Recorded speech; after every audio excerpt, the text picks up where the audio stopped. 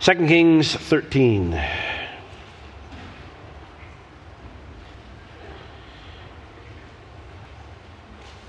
You know, there are some parts of the Bible that just hit different at different points in your life.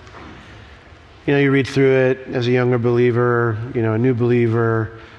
It's not quite the same as, you're going through new challenges, new things. And chapter 13 is so interesting. When I was a younger believer, you kind of recognize, all right, man, I gotta overcome. I'm in the battle, and you kind of get a bit of an edge to you. You're learning things, right?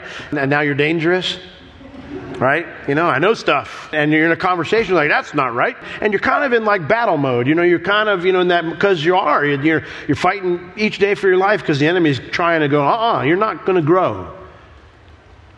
When I was a younger believer, I'd hear the truth and be like, oh yeah.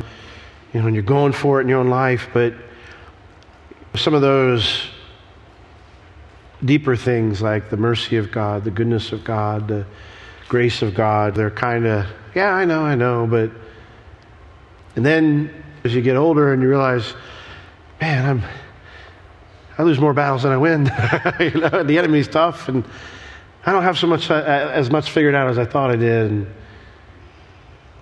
you start leaning into the grace of God and the goodness of God and the love of God. And this chapter is kind of one of those where the author is just kind of hammering how, hey, they'd get it wrong, and here they got it right. And this is kind of one of those chapters where you just see so much that's wrong, and the goodness and the grace of God it just shines so brightly through it. And when we come to chapter 13, we swap back to the northern kingdom, and we pick up the aftermath of Jehu's reign. And because of Jehu's role in bringing about Ahab's judgment, God promised him that his descendants would reign to the fourth generation. But it's only to the fourth generation because Jehu didn't follow the Lord. And so not only does Jehu not follow the Lord, but the nation, after Ahab's gone and the influence of Baal is gone, Israel, they don't really follow the Lord either. And so God is disciplining not just Jehu, but Jehu's people during his reign by allowing Hazael, Syria's new king, to capture the entire Transjordan region. That's the land that the 2.5 tribes had on the other side of Jordan. And so by the time that Jehu finally dies, he has a very long reign, but when he dies and his son Jehoahaz takes the throne, things are not good in Israel. They're bad. And so chapter 13, verse 1, we're into that context. It's rough to be an Israeli right now. It says, in the 23rd year of Joash, the son of Ahaziah, king of Judah, Jehoahaz, the son of Jehu, began to reign over Israel in Samaria, and he reigned 17 years. And he did that which was evil in the sight of the Lord, and he followed the sins of Jeroboam, the son of Nebat, who made Israel to sin. He did not depart therefrom. And the anger of the Lord was kindled against Israel, and he delivered them into the hand of Hazael, king of Syria, and into the hand of Ben-Hadad, the son of Hazael, all their days. And Jehoahaz sought the Lord, and the Lord hearkened unto him, for he saw the oppression of Israel, because the king of Israel oppressed them. And the Lord gave Israel a savior, so that they went out from under the hand of the Syrians, and the children of Israel dwelt in their tents as before time. Nevertheless, they did not depart from the sins of the house of Jeroboam, who made Israel to sin, but they walked therein. And there remained the grove also in Samaria. There's more, but we'll go through these verses first. And in verses 1 and 2, it gives us kind of a summary of Jehoahaz's reign. It says that he started to reign in the 23rd year of Joash, king of Judah. So this is around the same time that Joash took the repair job away that we studied last Sunday night, took the repair job away from the priests and the Levites, 2 Kings 12:6. And he said, no, you guys aren't getting the job done. We're going to get some professionals in here. And he says he reigns for 17 years, which is also interesting because it means he dies the same year that King Joash in Judah dies. Tells us in verse 2 that he perpetuated the golden calf worship system set up by Jeroboam, and the author says he did that which was evil in God's eyes because of this. The author, it's interesting, every single king we come to, he keeps pointing out this failure. And if the author keeps pointing it out, it means it's important to him that his readers hear it over and over again. which of course means that it's important for the Lord for us to hear it over and over again. The Lord wants us to understand how serious this failure was. If you're a student of the history of believers, whether it's Israel's history in the Scripture and then church history, you will note patterns: revival, flourishing, strength, compromise, decay, weakness, crying out to the Lord, revival, and then you go through the cycle again. Every generation of Christians faces the danger of trying to engage our culture without creating a church culture or a Christian worldview that suits ourselves. We all face it. Every generation of Christians faces it. The church in the United States right now is struggling with this. What is our role? What is our place? On the one hand, you have churches and Christian-based organizations that have made their ministries about promoting vaccines, LGBTQ issues, Black Lives Matter, things like this. And if you don't support those things, then you're not a good Christian, or you don't love people like Jesus did. Then on the other side, you have churches or Christian organizations that have made their ministries about promoting patriotism, capitalism, constitutionalism, don't get the vaccine, etc., etc. And if you don't support those issues or organizations that support such things, you clearly aren't in the truth and you don't love Jesus. But being a Christian has nothing to do with what either side has made it about. It doesn't. In fact, some of those things on both sides, Christ directly opposes. Sometimes people get shocked, and I'll tell them, I say, you realize Jesus is not going to run a democracy. You won't get a vote. You understand that, right? Tyranny, the good kind. And so when we look at our own struggles, I think sometimes we read the Bible and we don't see our own struggles there. We read a section like this and we say, oh yeah, there it is, the sin of Jeroboam, the son of Nebat, again and again. Why can't they learn? Why can't they learn? Let's just pause for a second. It would be incredibly easy for a patriotic Israeli to support the golden statue system of worship. Very easy. Because if you were an Israeli, remember Northern Kingdom Israeli, okay, you're not a part of Judah, the Southern Kingdom. If you were to propose not worshiping where the golden calves were, that would label you as pro-Judah or pro-David. I can hear the argument. Why are we going here? Like, we should probably go down to Jerusalem. That's where God told us to go. And this is not an accurate representation. God said, make no graven image. Oh, really? You're one of those. So you're telling me you're ready to go crawling back to David's descendants after they treated us the way we did? Remember our forefathers? We broke away from that. Aren't you a loyal Israeli? Don't you realize how many wars we fought with them over the years? How could you even consider going to Jerusalem to worship? And I get why the northern kings maintained this policy. It's not that their reasons are irrational. I see it in my own humanity. But their reasons are unbiblical. And God, that's why he repeatedly tells them, this is wrong. I told you how to worship in my word. I don't care how much sense this makes. I don't care how patriotic you are. This is what I told you to do. There's a greater issue in the northern kingdom here than patriotism or loyalty or even good politics. There's more at stake. Because they're either going to obey God or not obey God. And that's the author's point when he keeps bringing this up. Every king had that choice to make. And every one of those kings chose to not obey God. Now, it's funny, when you read 1st and 2nd Kings, you think to yourself, he's writing to exiles from Judah. Why is he telling the story of the northern kingdom? It's not their story. Like if you go to 1st and 2nd Chronicles, you can clearly tell that he's got a Judean audience because he hardly mentions the northern kingdom at all. So why is this guy who's writing to the same audience, why is he bringing up the entire history of a people that they weren't even attached to? And the reason is because they'd made the same wrong decisions that the northern kingdom did. They were in Babylon because they'd made those same choices. But there's a difference. Unlike these long dead kings, they still had time to turn it around. Which means when we approach these passages, it can be easy when it's repetitive to like this, to just kind of like, oh yeah, that's right, they kept doing that. But when we see something like that over and over again, that means we need to ask ourselves the same question. Is there something that God keeps putting his finger on in your life and you've kept saying over and over again, no, God, that won't work? Is there anything like that in your life? Maybe it's about tithing or being generous to others. Maybe it's about an inappropriate relationship. Maybe it's a devotion to something that isn't really worthy of Christ or your time. Whatever it might be, let it not be said of us, did evil was in the eyes of the Lord, because they just wouldn't say yes to God with this. Let it not be said of us that we kept on refusing to obey. Well, God had promised Israel in the law that he would up the level of discipline if they didn't respond to the current level of discipline. And that's what verse 3 describes. It says, the anger of the Lord was kindled against Israel. He's angry because he was disciplining them and they weren't responding. And so he says, I'm going to up the level. And so he delivered them, it says, into the hand of Hazael, king of Syria.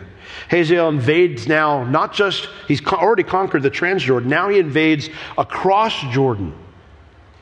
And it says here that all their days he was victorious. Hazael fights against Israel now on the other side of Jordan, and Israel continues to lose battles, continues to lose land to Syria. We saw last week that Hazael had succeeded in taking his army so far into Israel that he actually was also able to invade Judah. And so when we get to the point of verse 4, things are so bad in Israel that the king sees no hope of survival. Interesting dichotomy here. Probably wouldn't have sat well with those Judean exiles. But what was Joash's reaction to such dire straits? I'm going to rob the temple and pay off Hazael to go away. He never cries out to the Lord for mercy. Interestingly, the wicked king does. Look at verse 4. And Jehoahaz besought the Lord. Interesting word in Hebrew. It means to make a request or to seek favor, but with a nuance to it. It means that with the focus on an attitude of humility. An attitude that's not demanding or commanding. In other words, he doesn't come to God and go, God, why'd you let this happen? This isn't right. It's not fair. I don't understand what you're doing. None of that's going on here. He just comes to the Lord and he's like, please, we don't have any other options. It's bad. No accusations, no negotiations, just a cry for help. And note what effect his genuine humility has in the Lord. It says the Lord hearkened unto him, for he saw the oppression of Israel because the king of Syria oppressed them. James chapter 4, verse 6. What does it say? James chapter 4, verse 6. Peter echoes these words a little differently, but he says the same thing. But in James 4, 6, but he gives more grace, which is why he says, God resists the proud, but he gives grace unto the humble. I knew as a young man who was struggling with his faith that God loved me, kinda. Like I knew it, like the idea of it. I knew it doctrinally. God is love, right? But I did not believe. I couldn't see. I couldn't cross over to that God still thought that way about me, felt that way about me when I wasn't doing what I was supposed to do. This verse wrecks me. Doesn't say he repented. Doesn't say he started walking with the Lord. In fact, the Bible tells us it's the exact opposite. And yet the Lord hearkened unto him. God is often described as harsh, uncaring, or aloof. But if we choose to derive our understanding of God from Scripture, he can't be any of those things. He is like the father in the parable of the prodigal son, looking to show mercy, looking to help. The moment that this king humbled himself, wicked king humbled himself to cry out to the Lord, God responded because he saw all the difficulties that the people were going through due to their sin. Saw all of it. When Hagar fled into the desert because of Sarai's harsh treatment, it'd be easy to read a story like that in the Bible and be like, where's God in that? She had her issues. She got all high and mighty because she had a kid and Sarah couldn't, but still, where's God in this? She's out in the desert, going to die. It would be easy to think that when we look at the situation. But Hagar's conclusion is very different. The Lord comes to her. He says, Hagar, go back to your mistress. God, you're being a jerk. Why would you tell her to go back to a situation where someone's oppressing her? Someone's treating her horribly. Go back. I've got a plan for you. I've got a plan for the child. I'm going to bless him. I'm going to make him a great nation. Go back and trust me. In Genesis 16:13, Hagar says this. And she called the name of the Lord that spoke unto her, Thou God who sees me. For she said, Have I also here looked after him that sees me?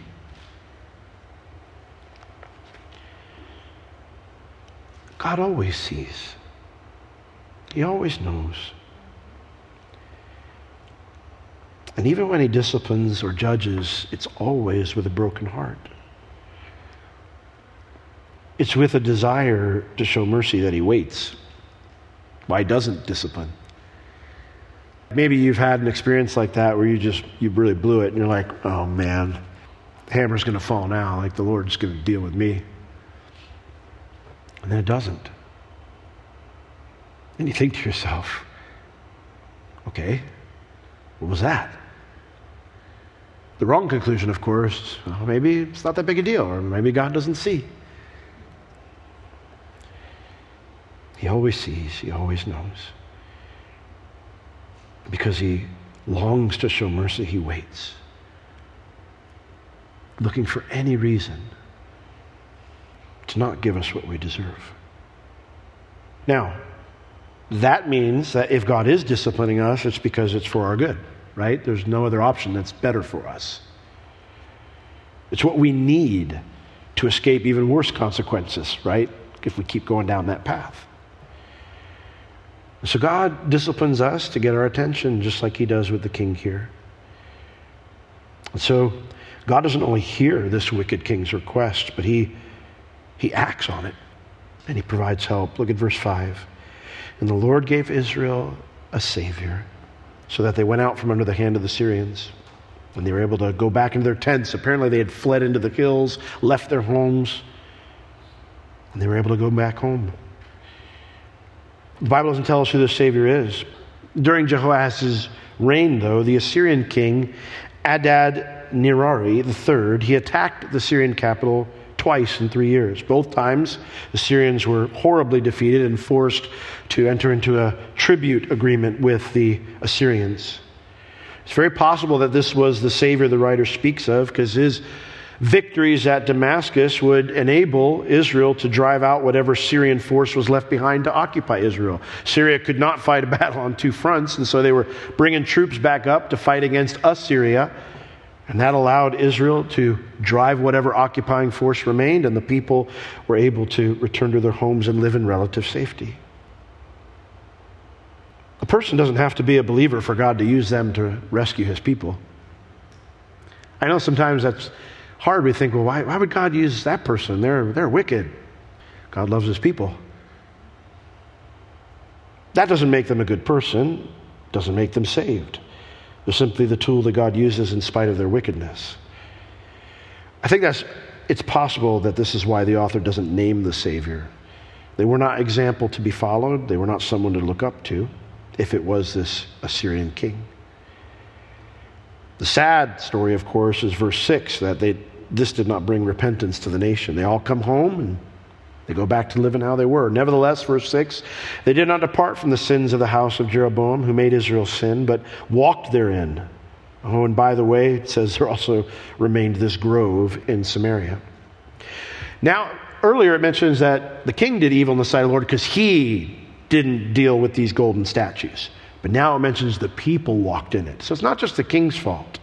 They continued to conduct their worship in these sites to these golden calves that they called the Lord. They called it the Lord.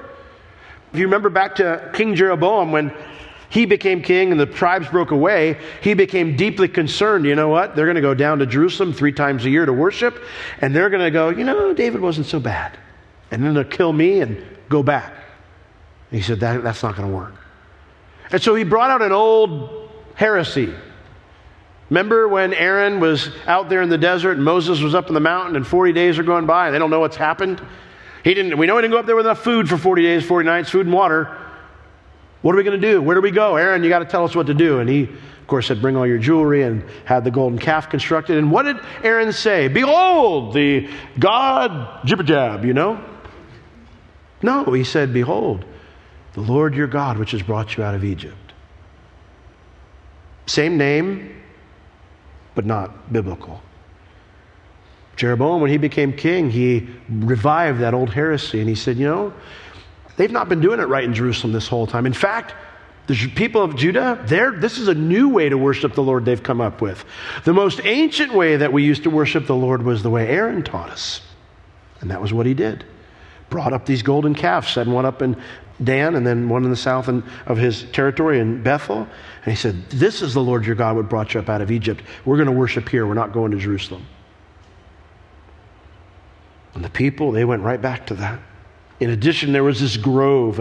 A grove is a worship center to the Canaanite goddess of fertility and sexual pleasure, Asherah. She was Baal's consort, so wherever Baal showed up, she usually followed. Ahab built this site during his reign, and it appears that while Jehu purged the Baal worshippers from Israel, he never got rid of this. And so the fact that Jehoahaz left it there too, and the people used it, also displeased the Lord. I read this and I think to myself, why would Israel continue to do these wicked things after God rescued them? And then, of course, you shut up, right? Because you just go, I get it, Lord. No further questions need to be asked. But I think the bigger question that hits me when I read this is I go, God, why did you help them if they'd never repented? It's a good question. There can only be one answer. It's a beautiful answer. God is more merciful and gracious than we can imagine. He is so good. He is so kind, even when we aren't repentant. It's His kindness that leads us to repentance. I remember I heard a message at school. It was on Galatians, and it was titled The Illegalization of Legalism. And it rocked my world. There's a pastor named Greg Denham. He's still out in California, pastoring a Calvary Chapel out there. And he said this. He said, God wants to forgive you and use you the moment right after you blow it. I heard that and I could not receive it. I just did not compute. How is that possible? How is that possible? That doesn't compute, Lord. I have to somehow make up for it first, right? I've got to cook for a bit again, right? I need to go back into the pot. And the reason I struggled with that is because I didn't understand the character of God, and I didn't understand my position in Christ. God is so good. He is so kind. Now, is that a license to sin? Of course not. Of course not. I remember talking to a pastor and I asked him, why don't you teach about these things? I said, you talk about obedience, this is great stuff. I said, why do you talk about this? He said, if I did that, my church would go crazy. I said, you're wrong. You're wrong. It's his kindness that leads us to repentance. And while the majority of Israel never repented, I'm sure some did as a result of this kindness. So really the question becomes this: which group will we belong to when God shows us mercy? Right? Which group will we belong to? I'm aware, obviously not fully, I won't be until I get to heaven, but I'm aware of the holiness and the righteousness of God. I understand the importance of obedience. But no amount of exhortation to be obedient has moved me in the same way as God's mercy has. It's just the truth. So which group will we belong to when God shows us mercy? Will we resist it and say, it can't be true? Or will we just keep persisting in our own sin? Or will we receive it and just get up and walk with him again? Now, because they didn't repent, God didn't restore everything back to the way it was. Israel was still very weak and would remain so for a while. Look at verse 7. Neither did he leave of the people to Jehoahaz, but 50 horsemen and 10 chariots. I'm pretty sure the city of Sanford has more than that. So why is he talking about, he's bad-mouthing the city of Sanford? I live in Sanford. For the king of Syria had destroyed them and had made them like the dust by threshing. Just a century earlier, Ahab had commanded an army that killed 100,000 Syrians. I don't think he did that with 10 chariots. Now the Israeli army really was simply a large police force. And this left them very vulnerable. See, when King Hazael came down, you remember when Elijah went to go anoint King Hazael? And he started crying, remember? And Hazael's like, why are you crying? He goes, because I know what you're going to do to my people. The word here, destroyed, it means to seek to just exterminate, annihilate, wipe out. Hazael didn't just have a grudge with Israel or a beef with, it wasn't this a land dispute. He wanted to wipe out Israelis. And he was very successful on that path. He had threshed them, it says. He had combed every inch of Israel with a desire to wipe this people out, and he'd almost succeeded. Well, verse 8 and 9. Now the rest of the acts of Jehoahaz and all that he did and his might, are they not written in the book of the Chronicles of the kings of Israel? And Jehoahaz slept with his fathers, and they buried him in Samaria, and Joash his son reigned in his stead. It talks about his might, his accomplishments here. Jehoahaz was considered a good king by his people. I mean, under his reign, they had come out from under the oppression, and he was kind of cheered. It's like, all right, good job. But the Lord did not see him as a good king. And I can tell you this, one of those opinions is far more important than the other. Verse 10, we now get to his son Joash. In the 37th year of Joash, king of Judah, began Jehoash, the son of Jehoahaz, to reign over Israel in Samaria, and he reigned 16 years. This is where it can get a little confusing. Israel and Judah now have a king named Joash, both of them, at the same time.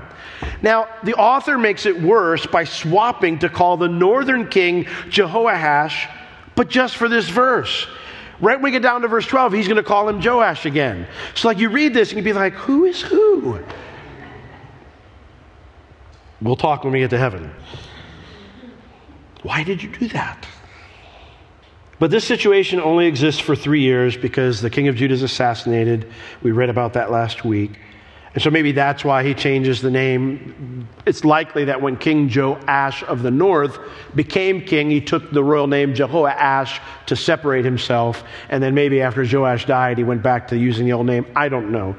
The idea, though, is there is an attempt here to alleviate the confusion. For me, it only confused me more, but I'm simple. So, verse 11, here's a summary of his reign. It says, he did that which was evil in the sight of the Lord. He departed not from all the sins of Jeroboam the son of Nebat, who made Israel to sin, but he walked therein. Now the rest of the acts of Joash and all that he did and his might, wherewith he fought against Amaziah king of Judah, are they not written in the book of the Chronicles of the kings of Israel? And Joash slept with his fathers. And his son Jeroboam, is not the same, different Jeroboam the second, sat upon his throne. And Joash was buried in Samaria with the kings of Israel. Interesting, it mentions him real briefly, and it mentions two things. All his might, so he had a bunch of accomplishments. And then it mentions the wars he fought with the new king of Judah, Amaziah. Now, these wars were instigated by Amaziah in disobedience to God. Amaziah his forefathers had lost control of the Edomites, and he went down and fought against the Edomites, and he whooped them. And he was feeling pretty good about himself. And so when you know the situation in Israel, they're vulnerable. They've been wrecked by the Syrians, and he thinks, you know what? We're going to bring these 10 tribes back home. We're going to fix this mess. And so he sends a note up to King Joash in Israel, and he says, come on out and fight. We're going to end this here. But Joash and his smaller army whooped the Judeans. And so because of his victory over Judah at a time when they were completely outnumbered and they thought they were going down, that caused his people to see him as a good king, buried alongside all the other kings who came before him. But what's God's estimation of him? He did that which was evil in the sight of the Lord because of this idolatry. And see, this was a large part of the northern kingdom's problem. They treated God's mercy as evidence that what they were doing was okay. They didn't respond correctly to mercy. They quickly forgot God's discipline when something went well, and then they would just stay the course in the bad way. And that's what I believe the reason is that the author of Kings includes the history of the northern nation, even though he's not writing to any northern people. He's writing to Judean exiles. Because one of his messages to those Judean exiles is, be different than Israel. Learn your lesson. Learn the lesson. The same can be said to us. Let's not be like Israel. Let's learn the lessons that God has for us. Amen? Well, at this point, instead of continuing to Israel's next king, the author pauses to discuss the end of a great man in Israel during these difficult times, Elisha. Verse 14. Now Elisha was fallen sick of his sickness, whereof he died. And Joash, the king of Israel, came down unto him and wept over his face. And he said, Oh, my father, the chariot of Israel, and the horsemen thereof. Here we see that Joash comes to visit Elisha on his deathbed. Crazy. It's been 43 years. I mean, I haven't been teaching for 43 years, but it's been 43 years of Israeli history since we've heard from Elijah. Last time we heard from him was 43 years prior. We have no record of anything that Elijah did during those decades. Whatever he'd been doing, the story of his life is coming to an end. Elisha is around 80 years old at this time. It says that he was fallen sick. He'd fallen ill or become ill or diseased with a terminal illness. And word of the great prophet's terminal disease reaches King Joash. He leaves Samaria to visit Elisha. And when he sees him on his bed, he's got this terminal disease. He just becomes incredibly emotional. He's brokenhearted. It says that he bent over the bed and wept over his face. His face right close to Elisha's, tears streaming down his own face. I read this and it's such a disconnect. I'm like, this is a guy that God just told us did evil in the eyes of the Lord. Why is he so emotional over the prophet? Why such an emotional response from a wicked man? This reaction to seeing Elijah, this emotional reaction, and then his words, my father, oh father, my father. I mean, I've gone to visit people in the hospital as a pastor, and you see them and you're like, they are likely going home. When you're there with the family, you see their tears, and yes, that's emotional, but I'm not over the bed, my face in their face and weeping and going, oh, my mother, I'm not saying any of that, I'm not acting like that. Now, on the other hand, my grandfather went home to be with the Lord, and I was in the hospital with my family. I lost it. Different, right? These two have to know each other well for this kind of reaction. I wouldn't treat a stranger, even an important one, this intimately, and nor would I call him my father. Now, their close relationship shouldn't be a surprise. Elisha was very involved with Ahab and his sons. Elisha loved Ahab and his sons. He advised them even though they didn't listen most of the time. And so it's not a far stretch to presume that Elisha probably filled the same role for Jehu and his sons. Comes to him and he's just broken. And he says, my father, my father, my father, the chariot of Israel and the horsemen thereof. That phrase means you're the real strength of our nation. You're the one who's been protecting us, keeping us safe all these years. You're better than any army we have. It's always been interesting to me, and I always say this because I have a platform. It's always been interesting to me how some of my harshest critics, the people who have been the most nasty to me, are the ones that also come to me when things go really bad. You've probably experienced that too. Maybe you have that coworker who's just always giving you a hard time, and then they find out their spouse has cancer or their kid's in the hospital, and they're like, hey, can you please pray? You're like, get the text, and you're like, I thought you hate me.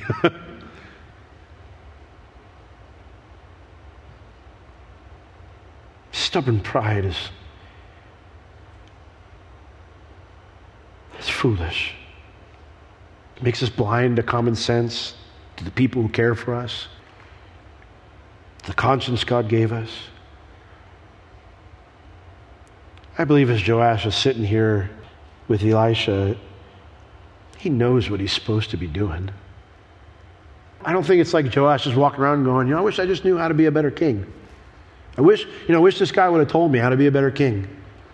I wish I would know what God wants me to do. I highly doubt that. But his pride, like us, makes it convenient to forget those things on a day-to-day basis. In Proverbs chapter 13, verse 10, it says this. It says, only by pride comes contention, but with the well-advised is wisdom. By pride, literally what that means, comes nothing but contention. Like the result of my pride is always going to be contention with those around me, even those who love me the most. Have you ever found yourself making an argument that even you don't believe in that much? You're like, yeah, but I'm already halfway in the hole. I got to keep digging, right? I'm already all in. I took the steps, There's no backing the truck off the cliff. We're already over. Crazy how we are sometimes. The reason we stick to our guns is because we don't want to yield ground to somebody else. We're messed up. Life is so much less complex for me when I'm humble. So much less complex. It's easy to go to your kid and just say, hey, I blew it. I'm sorry. Will you please forgive me? So much better than stomping around your room. Yeah, but they did. Elisha is a much better man than me, but I know how I would have felt if I heard this guy say these words. You see, Elijah had cried these words out himself when his mentor Elijah was taken into heaven. As Elijah is taken up in the whirlwind and Elisha is gone. He sees his master's is gone. His mentor's gone. And he said, my father, the chariot, the horsemen of Israel, what am I going to do now? What are we going to do now? Who will lead us now? That's kind of what Joash is lamenting here. Who's going to lead us now? You've been the real leader. What are we going to do now? Well, the answer to the king's question is the one that Elijah found and what made him a leader who was worthy to replace Elijah. When Elisha walked away, he was able to move in the same spirit and power as Elijah did because he trusted the Lord like Elijah did and he followed the Lord like Elijah did. And so, as the king laments this, what are we going to do now? You're the real leader here. Elisha gives a gift to the king before he dies. And his gift is this. You need to start listening to the Lord for yourself, Joash. And I'm going to give you an opportunity to do that right now. He says to him in verse 15, take bow and arrows. And so the king, he took unto him bow and arrows. He said to the king of Israel, put your hand upon the bow. And the king puts his hands on the bow, and Elijah puts his hands upon the king's hands. And he said, open the window eastward. And so the king opens the window. Eastward, remember, that's facing the Jordan River. That's the Israeli land that was now under control of Syrians for the last 50 years. 2.5 tribes worth of land. And he says, shoot. So the king shot. And Elijah said, the arrow of the Lord's deliverance and the arrow of deliverance from Syria. For you shall smite the Syrians in Aphek till you have consumed them. He pulls the bow back and Elijah says, I'm going to do this one with you. They shoot the arrow. What an amazing promise God gives to this wicked man. Aphek is a city in the Golan Heights just east of the Sea of Galilee. He says, Joash, even though you still haven't repented, God's going to restore all the lost territory to the Transjordan to you. God was seeking to draw this king to repentance with kindness. What Elisha is saying to the king is he's saying, trust the Lord, Joash, just like I have trusted him. Follow the Lord like I have followed him. God's heart's towards you. He wants to bless you. I think that's one of the most important things that we need to choose to believe as Christians. Do you believe that God's heart is toward you? It is. Do you believe that he wants to bless you? Not that he has to bless you, but that he wants to bless you. Yes, he does. The next part can be a bit confusing, but I want you to consider one difference as we read. Elisha does not join hands with the king in the next part. In other words, this is a part you're going to do on your own, Joash. You need to seek the Lord yourself before you act. So verse 18, next set of instructions. Elijah says, take the arrows. The king took them. Elijah says to the king of Israel, smite upon the ground. So take the arrows, and the word smite here, it means, it's the same word to destroy. Wreck your arrows. Just pound them into the ground, man. Wreck your arrows into the ground. And it tells us the king smote 3 times. And then he stopped. And the man of God was angry with him and said, you should have smitten 5 or 6 times. Then you would have smitten Syria till you had consumed it, whereas now you shall smite Syria but thrice. These arrows are not going to be of any use to the king if he smashes them into the ground a ton of times. He's probably thinking, I didn't bring these arrows for show. You know, it'd be like telling somebody, hey, fire shots into the ground. And you're thinking to yourself, I carry this with me for a reason. I'm going to save myself a few shots. Wrecking all my arrows probably isn't the smartest plan. But that's the kind of thinking that made Joash a wicked king, who doesn't consult with the Lord, doesn't even ask the man in front of him who hears from the Lord. He figures 3 times is enough to do what Elijah said, but still leave me with usable arrows. And that upsets Elijah. In fact, it says he was furious. Now, if you're like me, a casual reading of this kind of leaves you with the thought, Elijah, you didn't tell him how many times to strike the arrows. Why are you so mad, bro? You're a grumpy old get off my lawn dude. Guy's not a mind reader. But I think that's the entire point. Elisha's not going to be around to tell him the details from now on. So is Joash going to continue to just half obey God's commands? Is all this weeping not going to result in any change? You know, are you just going to kind of always hold back and reserve a little bit to ensure that if God fails, I still got some bullets in my gun? That would be upsetting to me too if I knew this man. You call me father, but you ignore my advice. You cry because I'm dying, but you're not going to live like I taught you to. So this is a kind of a final straw, broken-hearted kind of anger at the king's refusal to change. And yet Elisha gives the king one more lesson and explains what the king did wrong. He says, instead of going all in to trust God's goodness, Joash, you held back. You leaned on yourself. And that type of decision making is not going to defeat Syria for good, because you can't defeat Syria for good on your own. Verse 20. And so Elisha died and they buried him. Buried here is a very loose term. It can mean to place a body in a tomb or put him in the ground. It's interesting to me that there's no mention of the nation mourning Elisha. They might have. But the writer tends to mention things like that when they made like a special mourning, or if they didn't, like they said, they didn't bury him with his fathers because they didn't like him. This serves as a reminder to us that being loved or celebrated isn't a promise that God gives to his servants. Our reward isn't here. We're looking and living for a city whose builder and maker is God.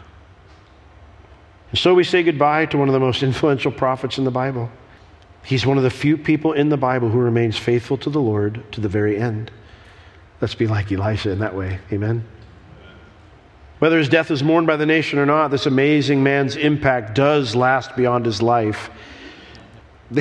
Some of you have read ahead. Spoilers. It does last beyond his life. In fact, we've benefited from it in our study of his life. But a certain individual, a certain Israeli, had a more immediate benefit. Verse 20. And the bands of the Moabites invaded the land at the coming in of the year. At the start of the year, bands here refers to like paramilitary groups who steal or plunder. They would raid the Israeli villages. If you remember, the Moabites rebelled in the days of Ahab's son, but he crushed them so thoroughly. Remember, their king sacrificed his own son on the city wall to his God? So Moab is in a bad spot. But that was 60 years ago. The Moabites have started to rebuild their nation, and Israel was too weak to deal with them. So it says at the start of the year, they would start sending in these raiding parties to Israel. And Elijah is buried right about the same time these invasions occur. And so we see here, it came to pass, verse 21, as they, not they, the raiders, this is some unknown group of Israelis, they're burying a man, that behold, they spied one of these raiding parties, a band of men. And so instead of finishing the burial, they throw this guy's corpse into Elisha's tomb. And when the man was let down is a bad translation. It just means when it was placed into the tomb, it says it touched the bones of Elijah, and the guy came back to life and he stood on his feet. Praise the Lord. When you would bury someone in an above-ground tomb, the body would be placed on a slab. And then when the body decayed, they would go in later, and the bones would then be placed into these cut-out sections of the tomb as their final resting place. So these were usually family tombs, but maybe this was a special tomb for the prophets. It doesn't tell us. But this close to his burial, his initial death, or his death, his decaying body would still be on the slab. So when these Israelis kind of frantically toss their comrade's body into Elijah's tomb so they can escape the raiders, something glorious happens. It says when this other guy's corpse makes contact with Elisha's corpse, and he just pops back up and stands on his feet. Now, before we get into the how of this, let's just pause for a second to recognize what an awesome thing this was. Whether this was a family member or a friend, they had lost him, and now he's back. Most of us have lost family and friends. Most of humanity will not experience a second chance to do life with those people on earth. So this is an amazing thing. Not only that, I'm glad the guy stood up instead of just started to breathe again or moaned, because he's going to need to get running with the rest of them if he wants to stay alive. But what a joy it must have been to reach the end of the run. You look back and you're like, who's that dude? It's Bob. You're crazy. It's Bob. All of a sudden, Bob's there and he's like, why'd you guys leave me in the tomb?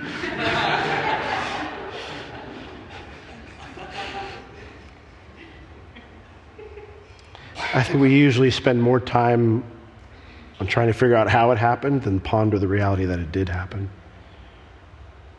That's the author's focus for sure. Otherwise, he'd have given us a better explanation.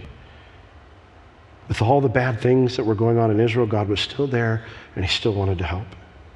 I wish we knew more of this guy's story or his companion's story.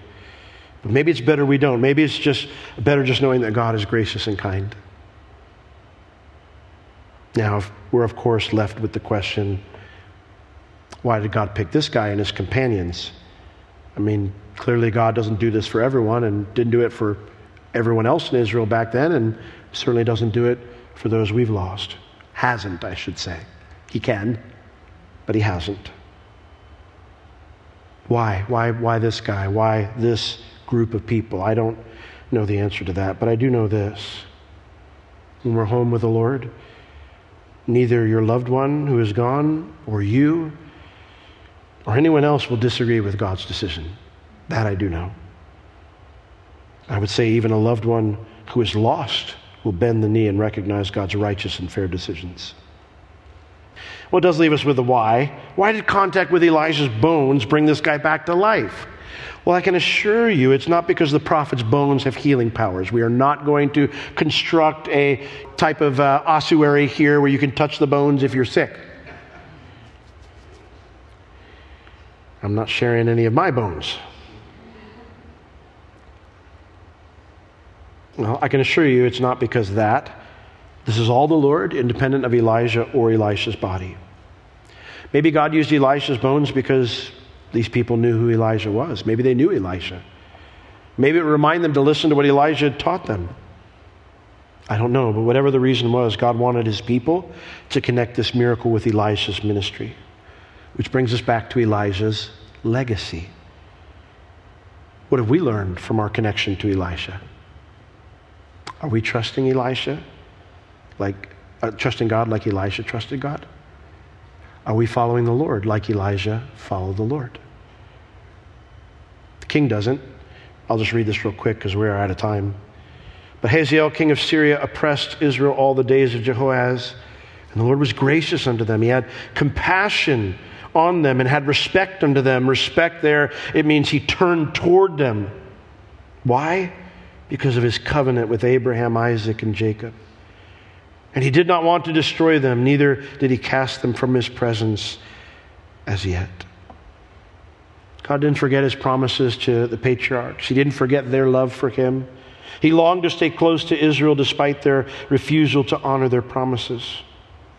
And so even though God would have been fully justified to do what he told them he would do if they didn't respond to his discipline, he doesn't drive them out of the promised land. Instead, he fulfills his word through Elijah. Verse 24, so Hazael, king of Syria, died, and Ben-Hadad, his son, reigned in his stead. And Jehoash, the son of Jehoahaz, took again, or recovered out of the hand of Ben-Hadad, the son of Hazael, the cities which he had taken out of the hand of Jehoahaz, his father, by war. 3 times did Joash beat him and recovered the cities of Israel, just like Elisha told the king. If you're in exile in Babylon and you're reading this, they knew that the as yet of verse 23 eventually became it happened. Because it happened to them too. But the author is making it clear to those exiles that God doesn't do that until every other merciful attempt to turn the nations around has failed. You cannot read this book and conclude God isn't merciful, God isn't fair, God isn't good, God doesn't care. You just can't.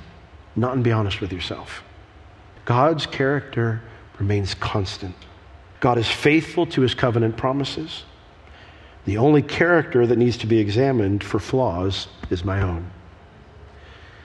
So how about it? Are you being faithful to your commitment to Jesus? Are you following him? Are you living in a way that's worthy of his faithfulness to you? Let's all stand. Lord, you're good. Your love never fails.